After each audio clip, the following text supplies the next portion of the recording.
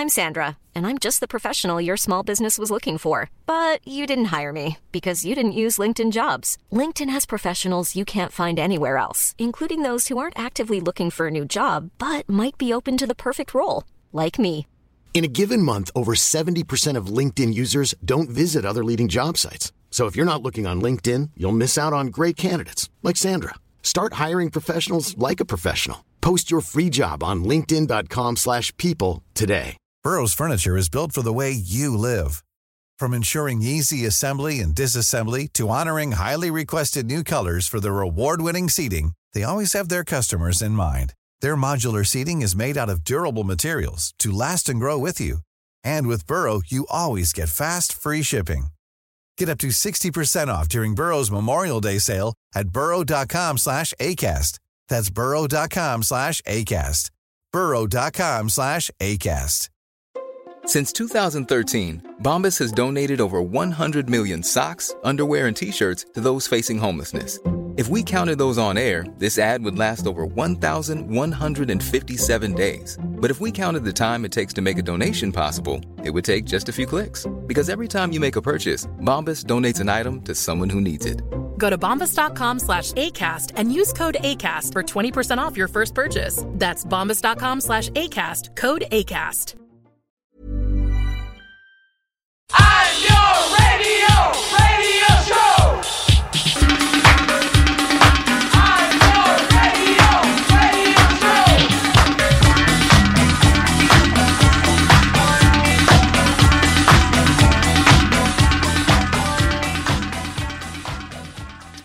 Hello and welcome to the Niall and Nine podcast. It's Niall and Andrea back in our new normal. We will be reviewing the new abnormal. Yes, indeed. We will be reviewing the Strokes album on this episode of the Niall and Nine podcast. And Andrea, how are you? I'm good. I'm good. Yeah. Good. I'm good. Said that 3 times. I feel like I listened back to last week's and I feel like we have such a small sphere of living now that we're like, I know. We have nothing to talk about really. I know. What are you up to? My sphere of living was pretty small anyway, but I mean, at least before we had gigs and stuff to talk about. Yeah. Whereas now we don't really, but now it's okay. Now it's I don't have any treats this week because I ate my treat yesterday, but my baking update is that I made scones and little chocolate cornflake buns and a loaf of bread, and they were all delicious. Well, that sounds good. That's a very useful thing to do. As you know, I was going to give you this live on the podcast, but you know how my sourdough has gone. I saw the news. I spent 8 days making sourdough. I started with the starter from Rye, the website, and did all that. It was interesting process, but fucking long. Jesus Christ! It is long. But 8 days it took me, like starter, 7 days. You can use the runoff from it. But do I really want to do that again? Like the recipe I had to go back 4 times and knead it and then put it back in different bowls and all this kind of stuff. And then I was just like, at first it was like, this isn't going to work. And then it was fine. The bread tastes lovely, but it just didn't rise. So, well, friend of the show, Claire Beck, told me on Instagram that her sourdough starter went over the boat and into the canal. And she just had quite enough of it. So if anyone out there has a good recipe for sourdough for Niall, listen, get in touch. I've been given loads of advice since then. So actually, maybe it was a good thing to post it up. But things like the float test. You didn't do the float test? I didn't know anything about the float test. Oh, Niall. Even I know about the float test. Jesus. Look, new frontiers. So what else are we going to discuss on this week's podcast? I don't know. We're going to check in on some new songs that have been released, and we'll also be reviewing the Strokes album, as we said. What has been going on the last week? Like you said, there's been no gigs being announced. There's only gigs being cancelled if they hadn't been cancelled already. We did a check in on a lot of the festivals that had been announced prior to COVID-19 during the week, and it was an interesting one because at the moment, you know, Electric Picnic said it was optimistic it's going to go ahead in September. And I just can't see things going back to the way it was so soon. And I'm not the only one. There was a report that came out. The New York Times had an expert saying Zeke Emanuel. He's a vice provost for global initiatives and the director of the Healthcare Transformation Institute of the University of Pennsylvania. Anyway, his one opinion is that it's just one man's opinion is that larger gatherings, conferences, sports events, concerts. When people say they're going to reschedule this conference or graduation for October 2020, I have no idea how they think that's a plausible possibility. Those things will be the last to return. We're talking about, the idea that things will be staggered in terms of returning. Realistically, we're talking autumn 2021 at the earliest for those kind of big events to happen. I hate it. I hate it. I hate it. I hate it. I don't like hearing that. Looking at what's been, in terms of the Irish perspective, a lot of the gigs that were due to happen in the Three Arena have been pushed to 2021, like Dua Lipa, Nick Cave, Bon Iver, Simple Minds, Harry Styles. At the moment, though, like Body and Soul put out a statement during the week to suppliers and people that they're working with, saying that they're still planning on going ahead, which just kind of when is Body and Soul? That's late July, isn't it? June 21st, like summer solstice. Oh, of course, yeah. So, God, okay. So they're currently treading the optimistic line. I just can't see it happening in that way. But I don't know. I mean, Sunstroke, the rock festival, cancelled this week, so that's the only main casualty. I think a lot of the other festivals are waiting to see what happens. Like the likes of Longitude hasn't been moved yet. Independence, Yurt City, All Together Now, Another Love Story. C Sessions, Kaleidoscope, the family festival. Of a lot of the ones that had cancelled already are ones that were due to take place in May, or they were indoor ones or smaller ones. So I don't really know what's going to happen. I mean, I just cannot see these things going back to normal. Well, I suppose it wouldn't be, I guess, right for us to go off of what an expert in America is saying, because they're having a very different pandemic to us. But I know this week Simon Harris said that we are going to be social distancing for really for like a long time. This isn't good, and there's not going to be as somebody will talk about in a few minutes said, there isn't going to be a switch where everything is just allowed again. And I think music festivals are absolutely the lowest priority in terms of spaces that we need people to be filling from the point of view of the government. Because they're just, people, you can't wash your hands at music festivals, for instance. Like there's no way to stay clean at a music festival. You can bring all the hand sanitizer you want. You're filthy the whole time you're there, and you're coughing and you're, dancing with strangers and getting up to all sorts. Like it is not a, a healthy environment make. So If any of these festivals were to go ahead, I would not be going to them. Like, and I know that's, but it's just the kind of caution that I think a lot of people are going to have. Festivals are going to lose money whether they go ahead or not. I think a lot of people are just going to opt not to go, or to sell their tickets if they do go ahead, Yeah, I agree with that in lots of ways, but at the same time, I feel like there's going to be a breaking point for a lot of people. I think you kind of seeing that in terms of people need to get back to some sort of level of normality. And I suppose, I am saying this in April. Yeah, like that's true. I mean, it's been 4 weeks into this now that we're in, and it feels like longer. And there's a certain, especially when the weather's so nice as well, it does feel like you want to go and do something. Like I'm in Dublin 8, and Daddy's reopened its cafe in terms of offering a socially distant menu. I don't know how it's working, but there was a big queue outside it today when I went out for a walk. So they're just doing treats and bits, and you can take away stuff. I think for businesses as well, they have to consider those kind of things, and promoters and festivals and all those kind of things. So yes, sure, some of them are owned by big corporations now, and they could take a hit maybe in the short term, but long term, what it's going to do in terms of the fees and just generally like and you, It's a nightmare. It's horrible. you wonder like I say a lot of these festivals that are coming up at the end of May or June are kind of waiting to see what kind of restrictions will be in place by the government, so that may apply to some of the insurance. I don't know the ins and outs of that exactly, but that could be one of the reasons why they aren't cancelling yet. And then sure, who knows if some of those acts that are international who are due to visit will be able to arrive, even never mind play. So that's another thing. What I think could happen would be a lot more winter festivals, like what's that? Was it Metropolis that was on? Metropolis in the RDS. Yeah, stopped like 2 years ago. They in order to kind of recoup losses, if we are able to do so in the wintertime, there could be more of a call for those kinds of events where it's, multiple acts over multiple days. Even, putting on a festival for a week in the Workman's or Whelan's or whatever it might be, just to try to recoup those losses. But I don't know, man. I don't see any of us dancing in a field this summer. Yeah, I'm of the same It's such a mode, bummer. Unfortunately. But I still have, because I was like going into 2020 like ready to break my festival hiatus and ready to just do it and go and have a good time and put anxiety aside and all that. And I was like, yeah, one of my resolutions is to go to a whole festival for a whole weekend. And now I can't do that. No, you'll have to put that on. Woe is me.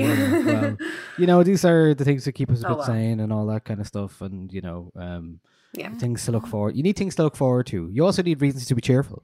So, Yes, do. with that in mind, do you have any reasons to be cheerful this week? Reasons to be cheerful. Part 3. Reasons to be cheerful. Part 3. Reasons to be cheerful. Part 3. Reasons to be cheerful. 1, 2, 3.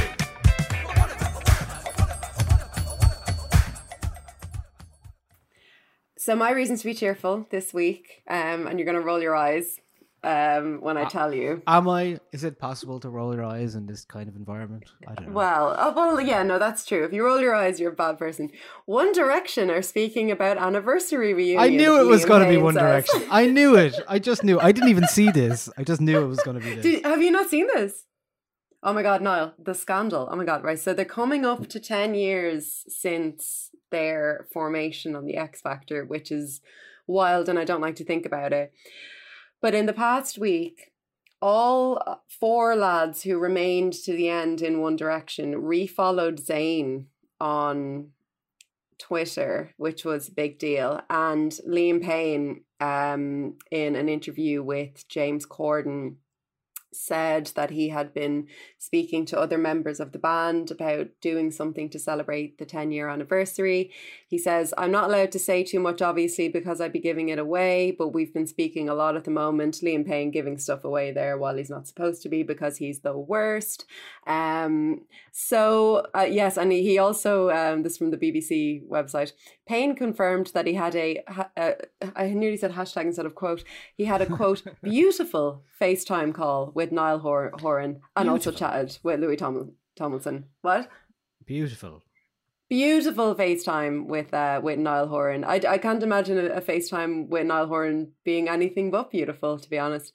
So I'm really excited about that. I just, it's the lads. I'd love to hear. They've just got so many amazing songs, and I'd love to hear them play them again. I've never seen them live.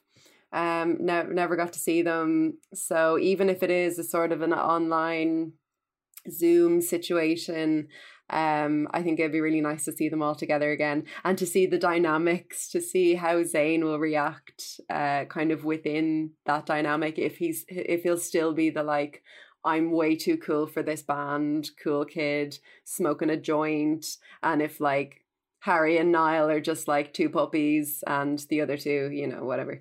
But, oh my God, the drama of what we're talking about here. It's just so exciting. So I went on to Tumblr, obviously. And Did you reactivate your account?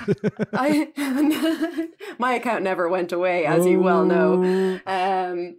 So I was just like, well, I miss, being too old for the fandom, but still like keeping an eye on it, because I found the whole One Direction fandom just so fascinating to watch as it was happening. I used to make notes about it, and yeah, I got like really nerdy about it. But so I went on to the Tumblr hashtag, and it was just teen girls, but girls who'd kind of grown out of their teens now in their early 20s, just losing their minds about this. It was a real reason to be cheerful this week. It really cheered me up to kind of feel the love of a fandom all at once shrieking at the top of their lungs. Nice. Yeah. Sure, that's lovely. Well, that's a nice wholesome thing to have, huh? So wholesome. So just boy bands, where have they gone? We need them. We need them now more than ever. Well, my reason to be cheerful is a very larger than life character in reality, and so yeah, it's Cardi B, and I think I saw a tweet from James Kavanagh during the week who was like, anytime I hear the words coronavirus, I just hear coronavirus, same way that she's been saying it. But she's been doing lots of the Instagram live stuff, being very vigilant and staying at home, and she actually interviewed Bernie Sanders this week, which led to this lovely line of questioning in her Instagram live. First of all, Bernie, let me tell you, when do you think America is going to open back up? When do you think that that's going to happen? Because there has been talks about America opening back up, number 45, and some governors there keep going back and forth. But the thing is that people are still dying and catching coronavirus. And as much as I want to go outside, because I want to be outside for the summertime, I want to be outside, you know what I'm saying? But I just don't feel like it's safe to go outside. So when do you think? Do you got some friends in there that kind of know a little shine? Do you want to share to the world? Nobody knows. Yeah, that is that is Cardi B talking to Bernie Sanders, who takes it very well, and just a little bit of light in the weird times, grey and dark times we live in, and I just love those kind of little bits. I love her. She's great, and it was a good question. It took her a while to ask it. It did indeed. Bernie's such a charismatic, good sport in kind of everything that he does, and I'm so sad. Sorry, this is reason to be cheerful. Biden, I guess, but yeah, it's so sweet. But I think, is that the only clip that's circulating, or can you watch the whole? Oh yeah, you can watch live? Some of it. I haven't seen the whole thing, but I've only seen bits of it. So I must go and watch the whole live, because I did love that clip. I like the two of them. Yeah, there's another bit of her just like trying to get her Instagram live to work when it's actually working, and she's like, I saw that bit when she's like figuring out her nails, which are like 6 inches long. Yeah. They're amazing.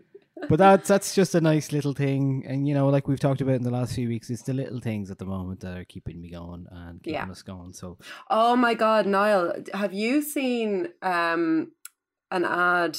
I don't know if you watch telly, but I was watching the news last night, and there's a Virgin Media ad at the moment, and it's just clips from people's phone. I didn't know it was a Virgin Media ad, and it's just clips from people's phones of people just like making do during the virus, like people doing like keepy uppy challenges or learning TikTok dances. Or waving to their grandparents from like across the street. I broke down, and I was like, what is this? And at the end it was like Virgin Media, stay connected, or whatever it was, and I was like, I cannot believe a Virgin Media ad has made me cry.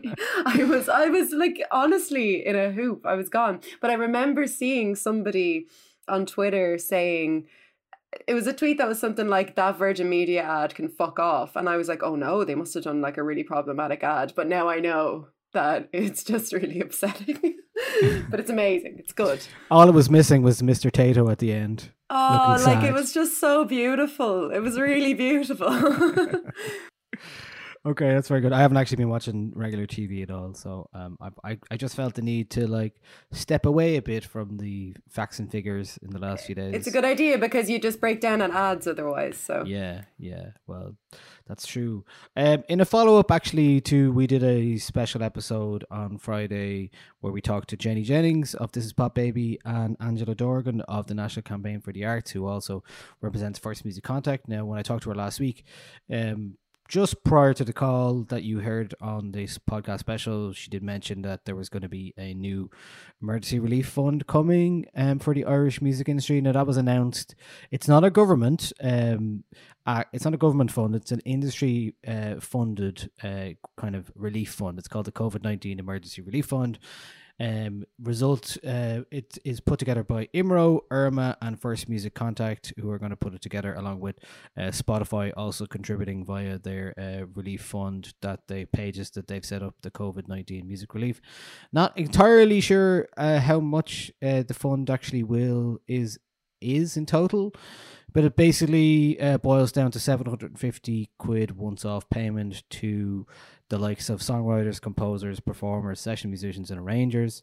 And there's just some application requirements that include, in terms of IMRO royalties, you have to have made more than 500 quid in the last 2 years, but less than 50,000. And there's a number of things. That's all on northern9.com and IMRO and IRMA's website and stuff like that. You can't be in receipt of payment from any similar music industry relief fund in another jurisdiction. I think that mainly applies to other countries as opposed to Ireland, but a couple of things to clarify on that. But that came out today, so you can check that out if you are in that position or you do qualify for that. No harm in doing that. It is only a once-off payment after all, but every little helps, I guess, in this environment. So shall we move on, Andrea, to our songs of the week? Let's do that. Our first song is by Phoebe Bridgers, and it is called Kyoto. And it sounds like this.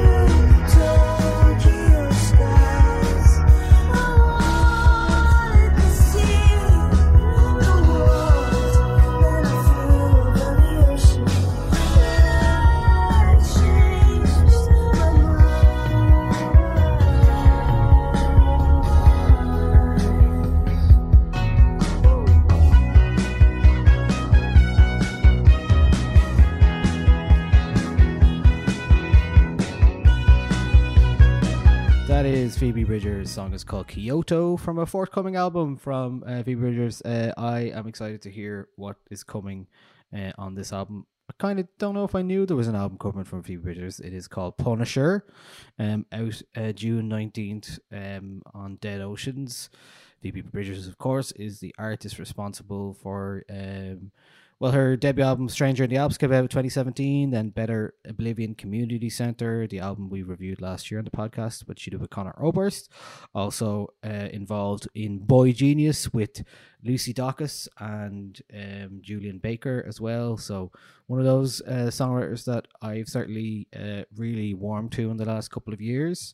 She says this song is about imposter syndrome, and it comes with a video that features herself against a green screen. She was due to be back in Japan for this year, but didn't get to go because of the obvious. But so she did a green screen version instead. And the song is about imposter syndrome, being in Japan for the first time and playing music to people that wanted to hear it and feel like I'm living somebody else's life. I presume, Andrea, you're a fan of this song. Yeah, I am a fan. I actually returned to that Better Oblivion Community Centre album this week. And God, it's good. Like her vocals are always just so strong. Yeah, I really, really like this song. I'm really excited for the album. I think we've had another song from her off the album, but I can't quite remember. Garden Song, I think it was called. Garden Song, yes. I think she's a fantastic songwriter, and I mean it shows from all of the projects that she's worked on being, you know, at least indie hits. You know, like people tend to be very kind of warm towards her. This sounds like it's going to, I suppose, maintain that very garage rock sound that we sort of know from her, but it might be amping up the production a little bit, or we might be hearing a bit more of a not stronger, but I guess a more inclusive sound from her in terms of like getting the whole band in. Yeah, the kind of mariachi kind of horns there kind of remind me of something else, like maybe the National or something like that. Maybe there's a bit of that. So that's interesting as well. It's not a bit of a new sound for her as well. Yeah, I feel like the album's going to be good. I just kind of feel that. So hopefully she takes some risks on it. We know that she's pretty daring as it like in her projects, but it will be nice to kind of return to just Phoebe Bridgers and to hear what she has to say. Yeah, it's been a while since she had some solo stuff, certainly solo album, so that'd be good to hear. Okay, Our next track this week is from Charlie XCX, who's been recording in isolation, and this is the first track from her forthcoming album. You take your time, I'll take mine, we'll be fine. No, I'll be here with you. When the roof caved in and the water fell through. Oh, when we're old, we'll be friends, reminisce. Hope we'll be there, us two. All the memories, all the photos we took, yeah. Now we gotta let this go. Draw the car off the road, I gotta give you time to grow, yeah. Not a ghost, you're in my head. I didn't wanna leave you low. Draw the car off the road, I hope you get some time to grow, yeah. Not a ghost, you're in my head. I will always love you. I love you forever. Even when we're not together, I will always love you. I love you forever. Said I love you forever. Okay, that is Charlie XCX. Song is called Forever from her forthcoming album How I'm Feeling Now. I probably chose this song less because of the actual song itself, but more because of what Charlie XCX has been doing as a artist since the lockdown began.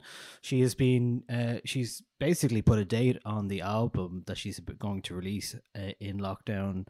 It's called How I'm Feeling Now. It's going to be out on the 15th of May. This is the first song from it. It was written by herself and then sent to Charlie or to A.G. Cook and BJ Burton. And so they were hooked up in over the internet, and that's the working process that she's been doing for her album, and it'll all be recorded, produced and released while in quarantine. And I guess the other interesting part of it is that she's been doing a lot of like Zoom chats with fans and taking Q&As and doing things like tarot reading cards and whatever, tarot readings and things like that. So just an interesting way of doing it. In terms of the song, it's fine, and it's kind of like pretty much standard Charlie XCX vibe, really. I like it. I think maybe it goes on a bit long. I don't know if it needs to be over 4 minutes, but I like it's kind of it's very sweet and very kind of wearing itself on its sleeve. But yeah, it's maybe a bit long. Yeah, it's fine. It's fine. You know, I don't think we're ever really going to get those. You know, I don't know what do I want from Charlie XCX is the question, and probably what I want is not what she wants to give. Usually, you know, she's obviously capable of writing big pop hits for other people, but I don't know. Sometimes I just want the less cool banger, or like more like the atmospheric cool banger from her and just like a straight out like big pop tune that, you know, I know she can do. And I know I don't know if that's unfair of me to think of somebody like that, you know. I just know she's capable of it, and I'd love to hear her. I know she's great with melodies and stuff like that, and I'd just love to hear some, I don't know, it's like cool points over at a certain point. You can be cool as much as you want, but it'd be nice to hear that amalgamated a bit more. Like my favorite stuff for Charlie is like Vroom Vroom and stuff like that, and you know, even Gone from her album last year and things like that. I'd like to hear more of that kind of stuff, but sure, you know, you never know. I mean, I think the idea of an album being worked on in isolation, I'm sure, is like I was saying this week, so many we had so many submissions from Irish artists releasing new music that I couldn't actually keep up with them all this week. I ended up with 150 emails at the start of the week, and I tried to whittle them down and like basically to give them all time to listen to something, you know, give them all at least some time individually. But it's really hard to do that when there's such an onslaught of music. But I think we're gonna be hearing. I heard also Dua Lipa might be starting to record her album in the while she's in quarantine as well, or her next album. So who knows? Wow. Who knows what's going to happen with that? Now it's the turn of your fella you were talking about last week, boy Hamilton Lighthouser, and this song is called Isabella.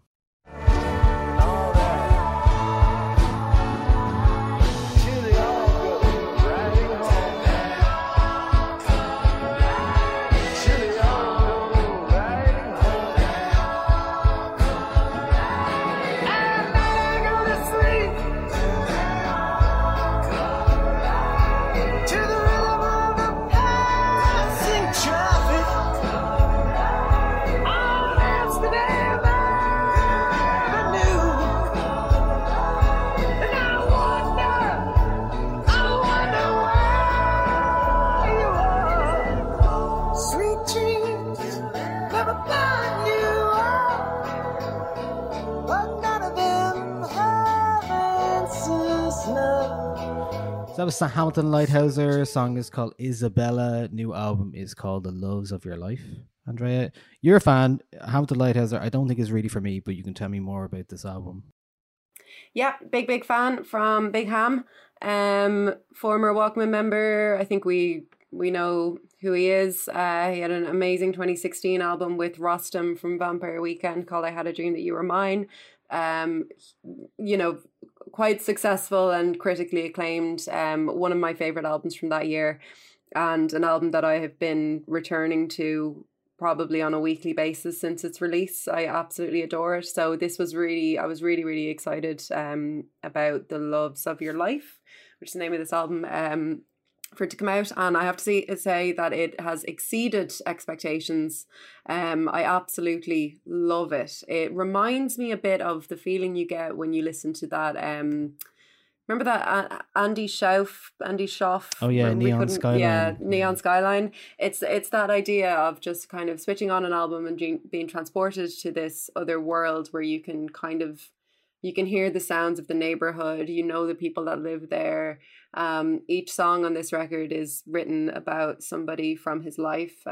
So it is very kind of character driven and character based, but he has just those hooks, like those melodies. He is so good. Beautiful kind of choral influences. He's definitely brought the Rostam influences in this as well. I think you can hear that all over whenever you hear an organ, and even whenever you hear the choir coming in. He seems to have kind of learned a lot from his time with Rostam. And I think Isabella, which is the song that we just heard there, is absolutely a highlight on it. It's definitely one of the more, I guess, delicate tracks, but it has such a beautiful melody, such beautiful harmonies, and a really beautiful story in it as well. It's just, yeah, it's an album that I mean, had the Strokes not released a record, I would have picketed for this to be our album of the week this week. I think it's as good as the Strokes record, like if not better. You can probably find less to be annoyed about in it, we'll say, if you're a Strokes fan or if you're not a Strokes fan. But it's a really truly wonderful album for your 2-kilometer walk in the sunshine, definitely. And it's just really lifted me this week. Good. I did try and give it a go. Beautiful. I did try and give it a go, all right, but I found I wasn't in the mood for it at all. So yeah, that's okay. I will go back and give it a go at some point. Yeah, it's but that song sounds lovely. It's a beautiful song, and I mean, his voice is as good as ever. I think there are more moments where it's subdued a bit on the album, where he's singing in his kind of lower register, not really belting out as much. And I think those moments are really nice. They give this feeling of levity and dynamic, which maybe you could say was missing a little bit from the last record, although, you know, you'd argue that that record was kind of supposed to be a bit of an onslaught of his voice. But yeah, truly brilliant album from him. I think he's just, he can do no wrong.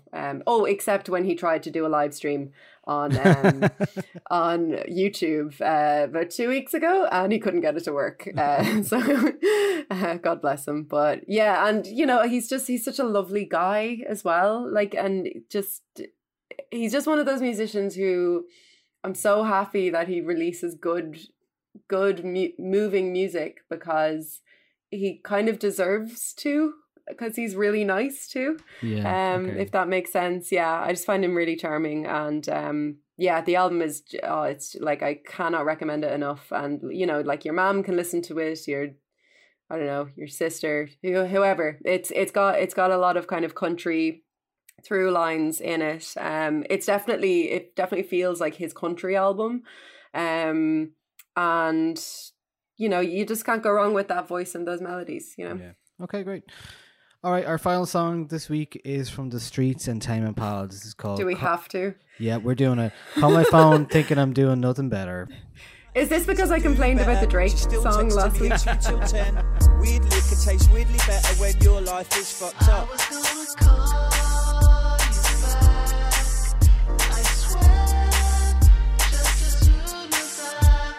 You call my phone thinking I'm doing nothing better.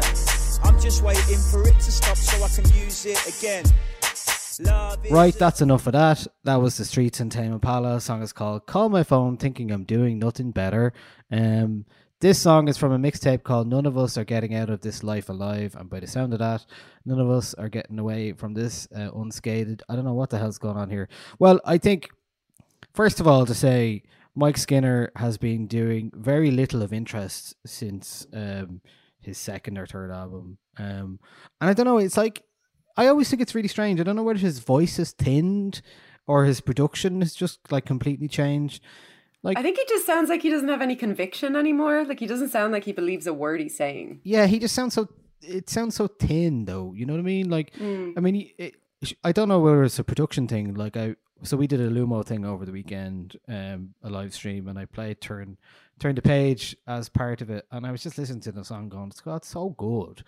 And for some reason, everything he's done pretty much in the last 8-9 years, whatever it is, or 10 years, even longer, has this like thinness to it that just, you're like, why does he sound so weedy and small? And again, we're doing this again. We've got this Tame Impala. I don't think this is a new Tame Impala song or a knockoff like verse thing. It's like Kevin Parker just was like, oh, I like The Streets. I'll give him something that I didn't use somewhere. Literally sounds like somebody doing an impression of Tame Impala. Like, I cannot believe Kevin Parker got involved with this song. Like, it is so not a good song. It's even tonally all over the place. Like, it's the verses and the chorus, like, they're so disjointed. I don't understand what the point is. I don't understand what it's serving. Like, what? I'm not sure there is a point. What was the word they wrote on the whiteboard while they were brainstorming this? Like, what's the point? I don't get it at all. I think it sounds all over the place. It doesn't sound like it's produced very well either. Like, the dynamics and the kind of even stuff like the volume in it seems to be all over the place. I don't understand it. Like, it's just. And I guess, like, Mike Skinner is so interesting because he is, you know, he's a legend, but he's just kind of one of them who hasn't done anything good in a while. And it's like, yeah, like, absolutely, I would not trade all of the stuff that he did on the first 2 albums for anything. Like, I love those albums. I loved his early stuff. So he can basically be shit for the rest of his life for all I care. I don't care, as long as, like, because we'll always have those records. But it's just like, I don't know. You know the conviction is there with him. You know that he's able to make really cool, really pithy, really witty commentary on things. And he's just not really bothering. Like, is this the comeback? Like, what is it? I don't know. I just don't think he needs to do it. Like you said, you know, I remember seeing him at Electric Picnic was last year, and like, when he played the old songs, it was great, but then he'd lose focus and he'd start like almost ranting at the crowd a little bit. It was like jovially ranting and having the bants, but it was like that. Just stop trying to like talk about the fancy champagne you got because it's one of your lads' birthdays. You know what I mean? Like, it's like, just focus. There's no focus. Yeah. There was no focus on stage, and I was like, okay, I wanted to hear like turn the page and has it come to this and stuff like that. And then it was like, do you know what? I'll leave it from here. I've had enough. I don't need any more of this. So that's how I feel about his recorded stuff. Sadly, it's a shame. So that is that. Okay, that are our songs of the week this week. Before we start with the album of the week, just to say, if you're listening to this before Sunday this week, we are doing yet another Niall or Nine music quiz this Sunday night, where I'll be on your screen. That's me giving a thumbs up to Andrea, and I'll be doing the quiz again. We'll have about 42 questions, I believe, maybe a few more than that. And we That's had one of the questions, actually, is how many questions does this how quiz many have? questions this quiz have? Yeah. If you listen to the podcast, you have that question in the bag. Yeah, I did actually use us in one of the quiz questions in the last one. What was it? What was the song we deemed the worst song of 2019 last year? And do you know the answer to it? Yeah, it was Tones and I. Yeah, Dance Monkey, That's which right. I heard on, I won't name the radio station, but I heard Name it being them. played. Today FM played it twice in a day. I was like, lads, what? Two It's different DJs, but still. Hugely popular song. Still Awful. is, apparently. I Ugh. don't know. Very strange. But look, yeah, we're doing another Did people one on get Sunday. that question right? Yes. Well, I'd have to actually check. I think it was a pretty mixed bag because Okay. I had like Taylor Swift, me as one of the options. I had Kanye, Close on Sunday, and then I had I can't remember. Old Town Road, just as a like. Could it be? Could it be? I don't know.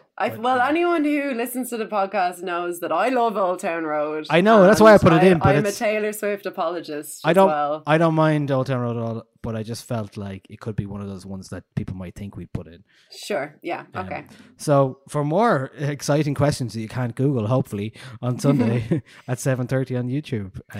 Because I suppose it is important to have questions that you can't Google. I'm because trying. people I'm are trying at to do home. that. Yeah, I'm trying to do. I know you can't do it for every single question, but yeah, we'll see what happens. I still have to do a lot of work on it before Sunday, but we'll see what happens. And again, that's the other thing. Just to say thanks to everybody for.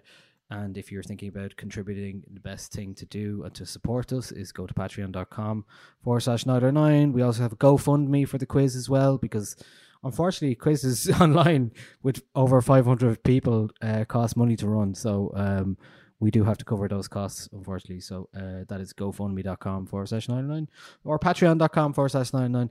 Anyway, that's enough of that. Can we talk about the Strokes?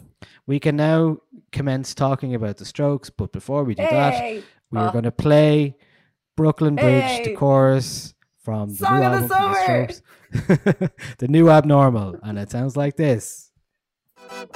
One shot is never enough. I just wait for this to go into circles. And the distance from my room is anything so necessary. I was thinking about that thing that you said last night. So boring.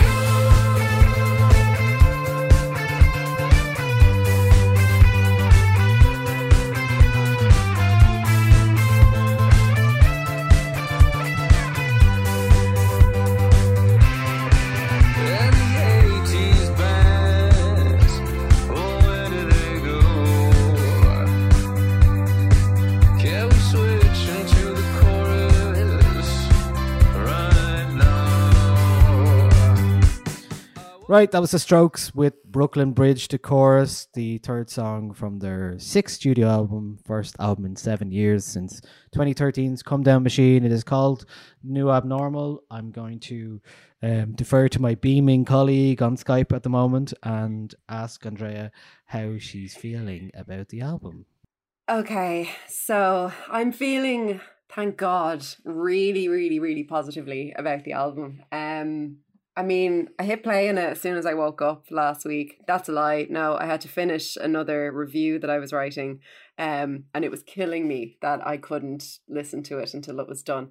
So yeah, I hit play on it last week, and I think like I was about 3/4 of the way through the first song, and I was like, well, I mean, it's good so far. Does it remain good? I'm so scared. I'm so nervous. And then, you know, like it just kept going, and I didn't find a song I didn't like on first listen. And then it ended. I wanted more from it. In terms of like, I wanted another song. It wasn't a laborious kind of task to have to listen to it. And I just went straight back and listened to it over and over and over and over and over again. I actually didn't listen to the Hamilton Lighthouser album until Saturday. That's how much I was listening to this album. So yeah, I feel really, really positively about it. Those are my initial thoughts. What are yours? I have to say, my first listen, I was like, oh, I don't know about this. I don't know about this. And so I needed a bit more time to listen to it, which I have done. Do you want me to give you my whole opinion of it now? Give me the top line. I enjoy it. I think it's better than their last two albums. I think there's some good songs here, but I can't escape the feeling of it being a little bit background music here and there for a lot of it. Like, I really like this. My favorite songs on it are Eternal Summer and Brooklyn Bridge, the chorus, and At the Door, I think I really like as well. But there's a lot here that just isn't doing much for me personally. Okay. That's okay. You're allowed to be wrong. Not wrong, my opinion. Plenty of people are wrong. Pitchfork gave it, what, 5.2? I mean, come on. I didn't read that. Oh, yeah, no, it's a disaster. Like, I definitely think it's a pleasant album, and I found it really, it's a nice thing to put on the back. I found it a nice thing to put on the background in a sunny day, as there has been many sunny days recently. And that's the feelings I've had for it so far. I can't, like, I'm not the hugest Strokes fan, as in, like, I'm not as committed now down the line. And again, kind of similar thing to what we're talking about the Streets. Like, obviously, when you have a big first album and then, you know, people see the trajectory of what happens afterwards, I think it's really good that they've released this, that it sounds like it does. It's not going to do anything in terms of change people's opinion or how they're going to be perceived in popular music. It's the Strokes doing what the Strokes do, pretty much. They're not trying any... you were worried about, or you were kind of questioning whether there would be much experimentation in it. The experimentation is pretty minimal. The two songs in the middle, Bad Decisions, which they've given a songwriting credit to Billy Idol, Talking to Myself, and then Eternal Summer, which I really like, which is I've been going to listen to where the sample is on who sampled, and it's the Psychedelic Furs, The Ghost in You is the song. Yeah. And I don't know, is it an actual sample or did they just give a credit to it because it sounded a little bit like it and they were just worried about it? I don't know. I don't really see that one as much. I can certainly hear the Billy Idol one, but I think that was just a preemptive one because we're in this weird copyright thing now where people could potentially get sued even if they didn't intentionally rip that song off or try to cover it in any way or sample it. So I think that's a bit odd, but it is nice. I think it is a good example of where the Strokes have always kind of lied in terms of their influences. I'm finding some of these songs hard to remember here and there, and I wish every time I go back to them, I'm like, oh yeah, that's that one. Oh, that's that one. I'm getting a bit of that. And I think, yeah, it's a very pleasant album. I'm finding it very pleasant. But I don't know if that's enough, or maybe it is. You know, it's certainly better than their last two for me. And in those terms, I think that's a win. Absolutely better than the last two, and better than I expected from them. I think no matter what happened, like I could have hated this album. It would have been easy for me to hate it, because I guess I just have more of an awareness like the older you get, the more music can disappoint you. So I went into it. We spoke about this last week. I went into it hopeful after hearing Brooklyn Bridge to Chorus and At the Door and the other one, Bad Decisions. And so so things I love on it are, I think Rick Rubin did a fantastic job with the production.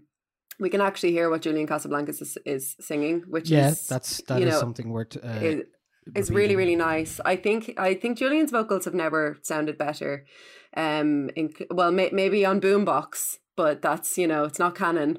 But his falsetto on Selfless and his vocals on The Adults Are Talking, I feel like, especially on The Adults Are Talking, we've never really been so close to his vocals. Like he just sounds so immediate and so close. And I think it works well because he's now actually singing, I guess he's not wrapped up in abstraction as much anymore. He's actually singing about things. The lyrics themselves are actually more immediate, more clearly identifiable as being about things like politics and global warming and change and depression. And so I think, like, even elsewhere, I'm actually really interested that you enjoy Eternal Summer, because I think that seems to be the song that's dividing a lot of people. Oh, really? Some people love it, and I love it, and you at least really like it. But a lot of other people who maybe aren't as big Strokes fans, or maybe didn't stick with them beyond the second album, just found it a bit, I don't know, grating. But I love it. I think it's got that kind of Pink Floyd Wall punch in it. The Strokes have always worn their influences on their sleeve. This album is no different. I think Brooklyn Bridge to Chorus, like I said, it's my song of the summer. I think it's a perfect pop song. It's bright, it's energetic, it's got that really great hook. But I guess especially, like, they're letting the guitars lead the sound here, which have been missing on the last two albums, especially Angles. And I really like that, because that kind of bass line is where they're best. Those Albert Hammond Jr.'s just amazing guitar hooks. Like there's not a whole lot of really interesting, chord progressions here, but there never was with Stroke songs. It's kind of what they do within that. Kind of like the Smiths in a way, where it's like the chords are pretty simple, but it's what you do with the melody within that makes it so interesting, I suppose. I love At the Door in the context of the album so much more than I did before. I didn't mean to rhyme there. I think it's so heavy and beautiful, and then when the guitars kick in, it's just so fabulous, and they sound like they loved making it, and I think that's when they sound their best. Like it's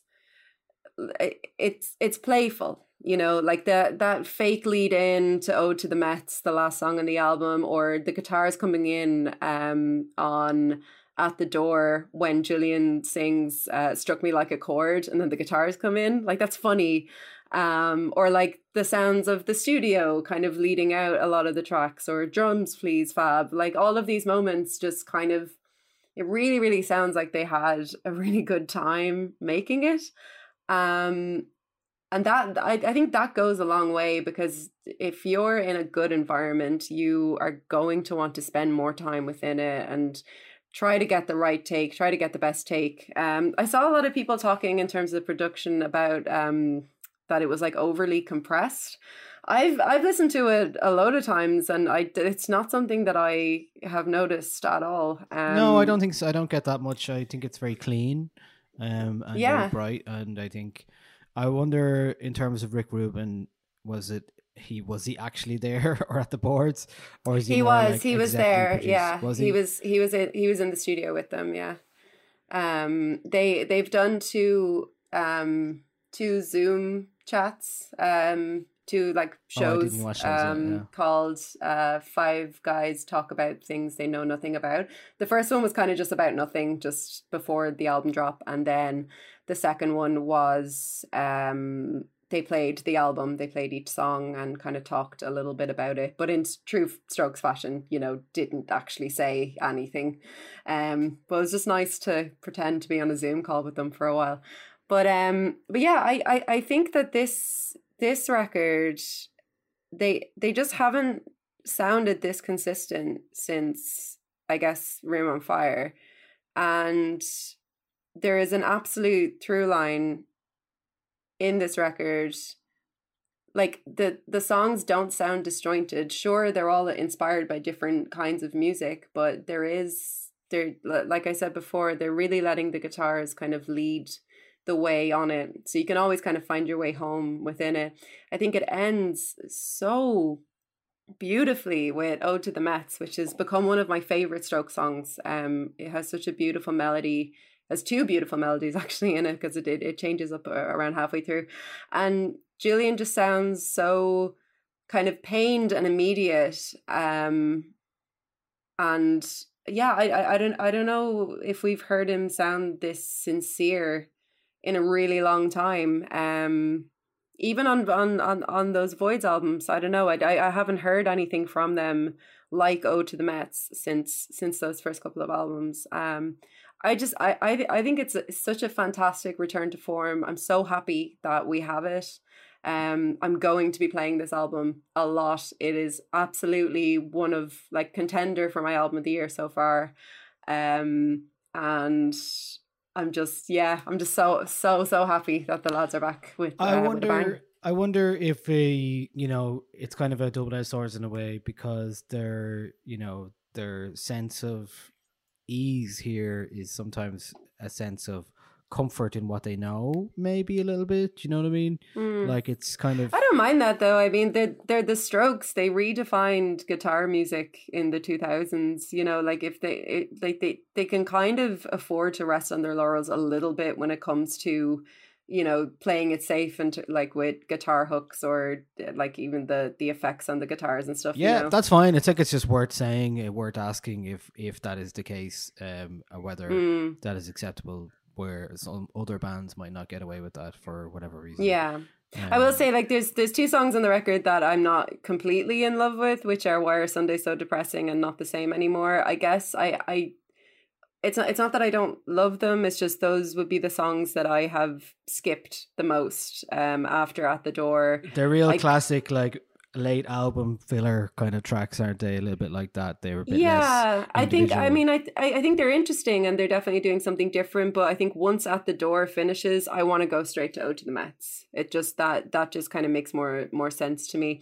But I do think that you've got, like, what, 1, 2, 3, 4, 5, you've got 6 songs in a row on a 9 song album that are just, you know, excellent songs, and then you've got 2 that are good, and then you've got another excellent song finishing you out. Like, I just, if this was a debut album, you know, people will be losing their fucking minds about it. I think it's just, there's so much pressure on the Strokes because they are the Strokes. Everybody has an opinion about the Strokes, whether you're a fan, whether you used to be a fan and you're not anymore, whether you hate them or whether you hate them because you used to be a fan and you're not anymore. Everybody's got an opinion on them. But mine is that they are happy and they're healthy and they sound it. Very good. All right. I think that's probably a fair place to leave it. I'm looking forward to seeing in a couple of months maybe how you're going to feel about this. Maybe when we do our half-year check-in on albums so far. So it'll be interesting to see how that shakes out. So let's play a bit of Eternal Summer, which is currently my favourite song. And actually Luke loves the song as well. So this is Eternal Summer from The Strokes.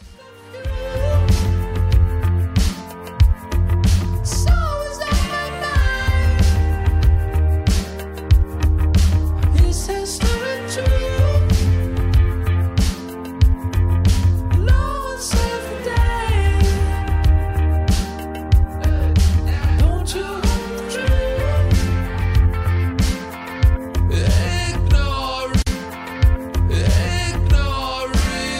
reality.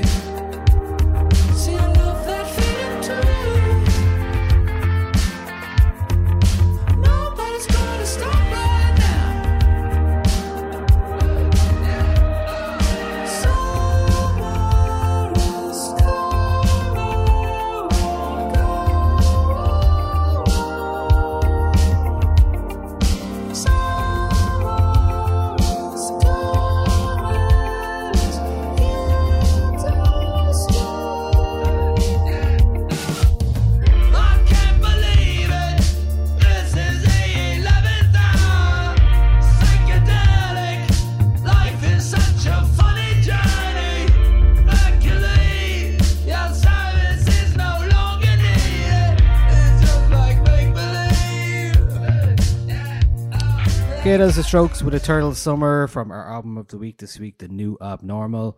Now, Andrea, what's been consuming you this week? What things you've been listening, watching, reading, and indulging in this week?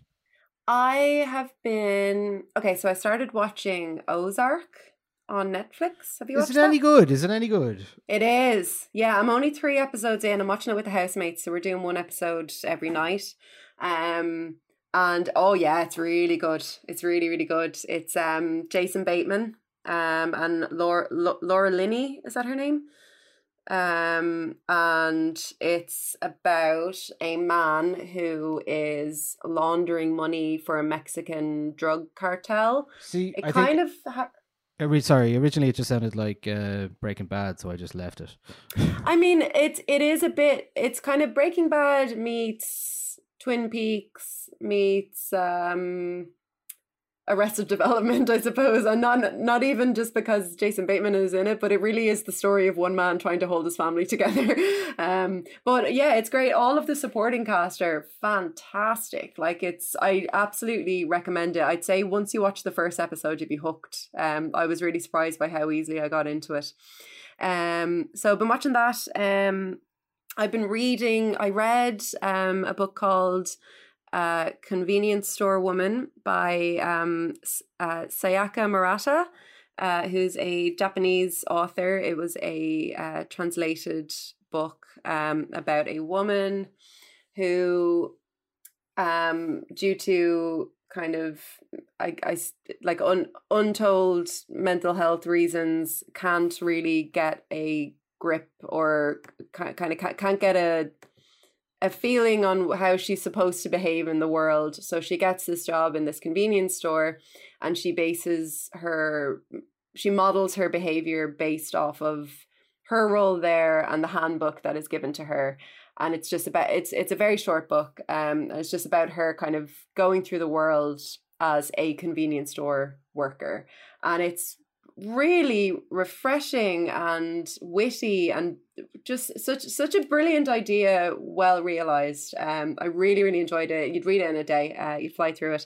I also read My Year of Rest and Relaxation by, sorry, I'm Googling the author, Ottessa Moshfegh, which I've obviously pronounced wrong, which is a novel about a woman, a young woman who she decides to take a year off from life and go into a drug-induced sleep. So she has this kind of like really, really awful therapist, like, who is just prescribing her whatever she wants. And her goal is to literally sleep for a year. And so it follows her through that year. It's 2000, turn of the millennium. And it's, yeah, very interesting, intriguing, witty book. They were cool books to kind of read alongside each other, actually. Definitely recommend it. It is not about rest and relaxation. It is about drug use. And it's very interesting. A really, really interesting voice. And I've just started reading Emily St. John Mandel's new novel, The Glass Hotel. She wrote Station 11, which is a novel that a lot of people are reading right now, due to its kind of post-apocalyptic kind of tone and vibe. It's an excellent novel. How do you feel about that phenomenon of people consuming media about outbreaks and pandemics and all that? I don't know how I feel about it. It's not really where my head's at.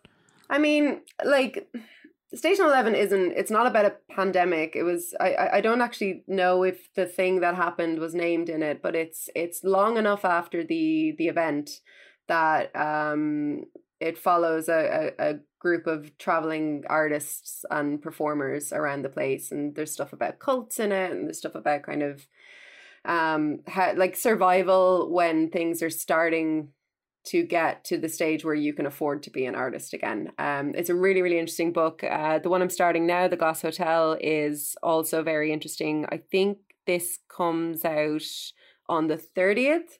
So hopefully I will have more of a sense of what it's like before then. But so far, really, really liking it.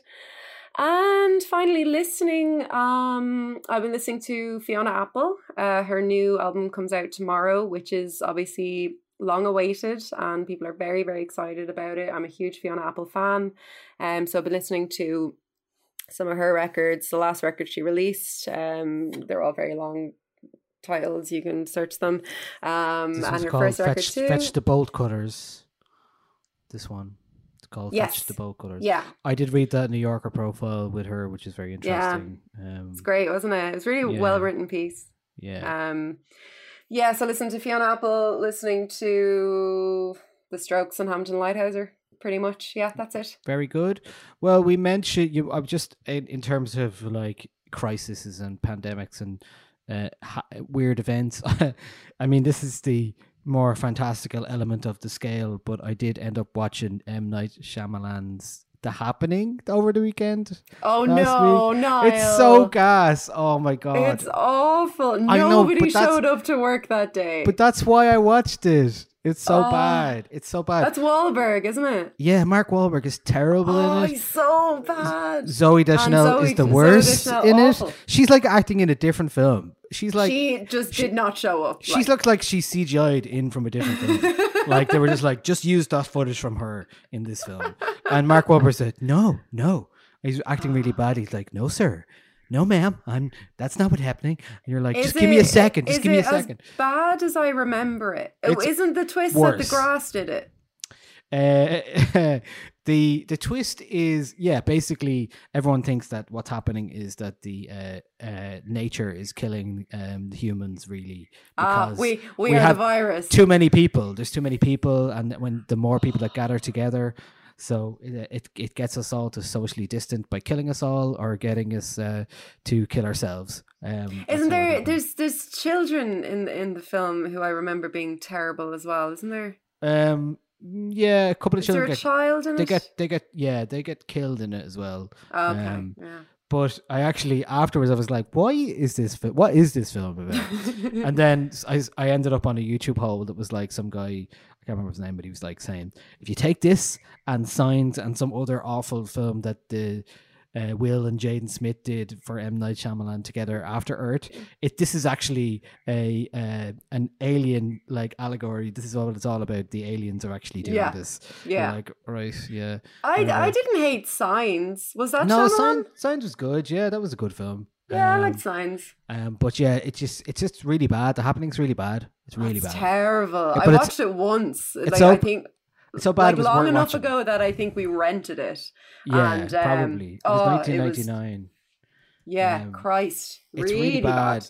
But you know who doesn't make an appearance in it? What is the name of the character in? Oh yeah, one of the Succession lads. What The is one his I name? like. Not the- Roman. Kendall. Jeremy Strong appears in it. Oh. He is in it as a Marine at some point, so that's happening. I can't believe you sat down and watched Mark Wahlberg for an hour and a half. Look, I needed something to turn the brain off, and it was perfect. So I have something for you. So there's a YouTube channel called Folding Ideas, and he's a really excellent video essayist and filmmaker. And he has a series called something like a light defense of 50 Shades of Grey. It's not really a defense, right? But he goes through each film. You don't need to have seen the films or read the books because he goes through it all. But he sort of compares, like he makes a defense for the film because he's like, look at this moment. This moment, it could have been good because they did the lighting well here and they did this well. But you get the whole backstory about the like shit show that was E.L. James's involvement in that franchise, and it's absolutely fascinating. It's the Folding Ideas YouTube channel. Fully recommend. I watched all 3 of them today, and it was the second time that I'd watched them. They're each an hour long. Wow. Which I'm like, give me an hour-long video essay on anything, and I will watch it. But I'd say you'd really like them, Niall. I'd like definitely check them out. I'd love some good video essay recommendations. If anybody has them, send them to me. Yeah. On Twitter. I Yeah, would love check to hear. out Lindsay Ellis as well. Is a brilliant channel. She's like top tier. Very good. Yeah, she's great. The other things I've been enjoying this week are, well, I haven't finished it all, but I've been listening to the latest episode of the Broken Record podcast, which is actually Rick Rubin, as we mentioned earlier on, in conversation with Richard Russell of XL Recordings. Really interesting chat between two people who clearly respect one another and who have a past history, and I found that quite illuminating. My boys, the remaining two boys of the Beastie Boys, were on... there's two YouTube videos you can watch of them talking to Jimmy Fallon and Questlove over Zoom last week, which is just lovely. Very lovely little bit of nostalgic chat between Questlove especially and the Beastie Boys, talking about the roots support and the Beasties and stuff like that, and just like growing up in Philly and talking about nice things. It's very charming and very lovely. Questlove did a stream recently where he was playing some tunes on his piano or something. And he was playing a Stevie Wonder tune, and Stevie Wonder like rang him during it and was like, just like, oh yeah, I love that you're playing my tune or whatever. Yeah, Harry told me about it. I haven't seen it, but apparently it's amazing because Questlove's like, oh my god, Stevie Wonder's on the phone. It's gas. And that's really nice. And then I've been continuing to rewatch The Sopranos, which is exactly what I need to do. I'm halfway through season 2 now. And then I went last night, watched all of the original shorts of High Maintenance, the TV show about the HBO show about the guy who's a weed dealer in New York, and the vignettes about people and their lives, which are just brilliant. And because I tried to watch the Noam Baumbach film, the Meyerowitz stories. It's on Netflix. It's really don't know it. I had to turn it off. Great cast, but very boring. Who's like Dustin Hoffman, Adam Sandler, and it was just Emma Thompson's in it, and it was just boring. I had to turn it off. So that was one of those things. Oh, do you know something else I watched during the week with my housemates? My housemate Denise really liked Frozen, and I watched it with her at Christmas, and I was like, yeah, this is fine. Watch Frozen 2. That movie is nuts. It makes no sense whatsoever. It was a blast. Like, it was like really fun to watch, but I couldn't tell you what the plot was. Like, Frozen has a lot of plot issues and pacing issues, but good God, Frozen 2 is mental. So if you want to like trip out for an hour and a half, watch Frozen 2. So you're on the Disney Plus buzz, somebody there, are they? Yeah, I've been watching some of The Simpsons, watching some season 5. No, if I start talking about The Simpsons, I'll never stop. But yeah, I've been really, really liking going back and. I watched The Lion King, the original Lion King. That's what I watched. Oh, that's next on our list because my housemate has never seen it, and I was like, "Excuse me, what?" Yeah, we watched some of Black Panther afterwards, and I was like, they're the same story. Yeah, there's a lot of similarities in Black Panther. They're both King. Hamlet. Yeah, it's very good. Both of them are very good. Anyway, I have to find. I'm not sure how much stuff I'm going to find on Disney Plus to watch, but you know, now's the time to watch it. So why not? Lizzie McGuire's on there, so check that out. No, you were too old for Lizzie McGuire when it was around. I was like a year too old, which was perfect. Okay. All right, that's it from me anyway. This week, that's what I've been doing. That's what we've been. It's all from me too. Yeah, very good. Okay, Andrea. It is Thursday evening. What are you gonna go do? I'm gonna go Skype cook dinner with my boyfriend because it's his birthday today. And we've never Skyped before, so we'll see how this goes. But we're gonna make some kind of Italian pasta dish, and then maybe try to figure out some way to watch Better Call Saul together, like press play at the same time. Oh, apparently they're together. Yeah, there's Netflix party or some Chrome thing that you can do that with. Yeah, I saw something going around, so we might give that a go. I've been I'm caught up to date now. I've one new episode of Better Call Saul to watch. Yeah, I think I'm 4 episodes behind, so I have a good bit to go. I watched 4 in a day in 24 hours, I think. So okay, that bodes well. It does, yeah, it is good. And you're starting to get towards, some sort of bigger thing happening. Okay. Because it does feel like it was, as much as I enjoy it, it just kind of feel like it's building up to something slowly, and we're starting to get towards something bigger now. Okay, so that's exciting. Okay, so that's it from us this week. We'll talk to you next week. You can obviously tell all your friends about the podcast and subscribe on all the podcast platforms that are out there. Got to leave you with a song from the co-founder of the Dublin Club Comfort. His name is Selkie, and had a 12-inch currently out at the moment. And this is the first of the 2 tracks from it. It is called Kel Surprise. And thank you, Andrea. And thank you, Niall. Thank you, listeners. I will check if you have any good recipes or anything else to send me, do so. And best of luck with your dinner. Bye.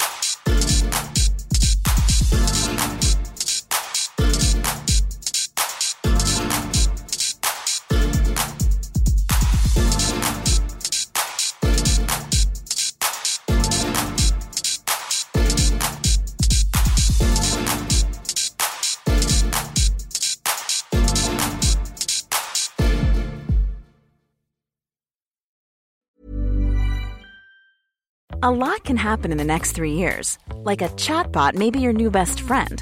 But what won't change? Needing health insurance. United Healthcare Tri-Term Medical Plans are available for these changing times. Underwritten by Golden Rule Insurance Company, they offer budget-friendly, flexible coverage for people who are in between jobs or missed open enrollment. The plans last nearly 3 years in some states, with access to a nationwide network of doctors and hospitals. So for whatever tomorrow brings, United Healthcare Tri-Term Medical Plans may be for you. Learn more at uh1.com. Even on a budget, quality is non-negotiable. That's why Quince is the place to score high-end essentials at 50 to 80% less than similar brands. Get your hands on buttery soft cashmere sweaters from just $60, Italian leather jackets, and so much more. And the best part about Quince, they exclusively partner with factories committed to safe, ethical, and responsible manufacturing. Elevate your style without the elevated price tag with Quince. Go to quince.com/upgrade for free shipping and 365-day returns. Hi, I'm Daniel, founder of Pretty Litter. Cats and cat owners deserve better than any old-fashioned litter. That's why I teamed up with scientists and veterinarians to create Pretty Litter. Its innovative crystal formula has superior odor control and weighs up to 80% less than clay litter. Pretty Litter even monitors health by changing colors to help detect early signs of potential illness. It's the world's smartest kitty litter. Go to prettylitter.com and use code ACAST for 20% off your first order and a free cat toy. Terms and conditions apply. See site for details.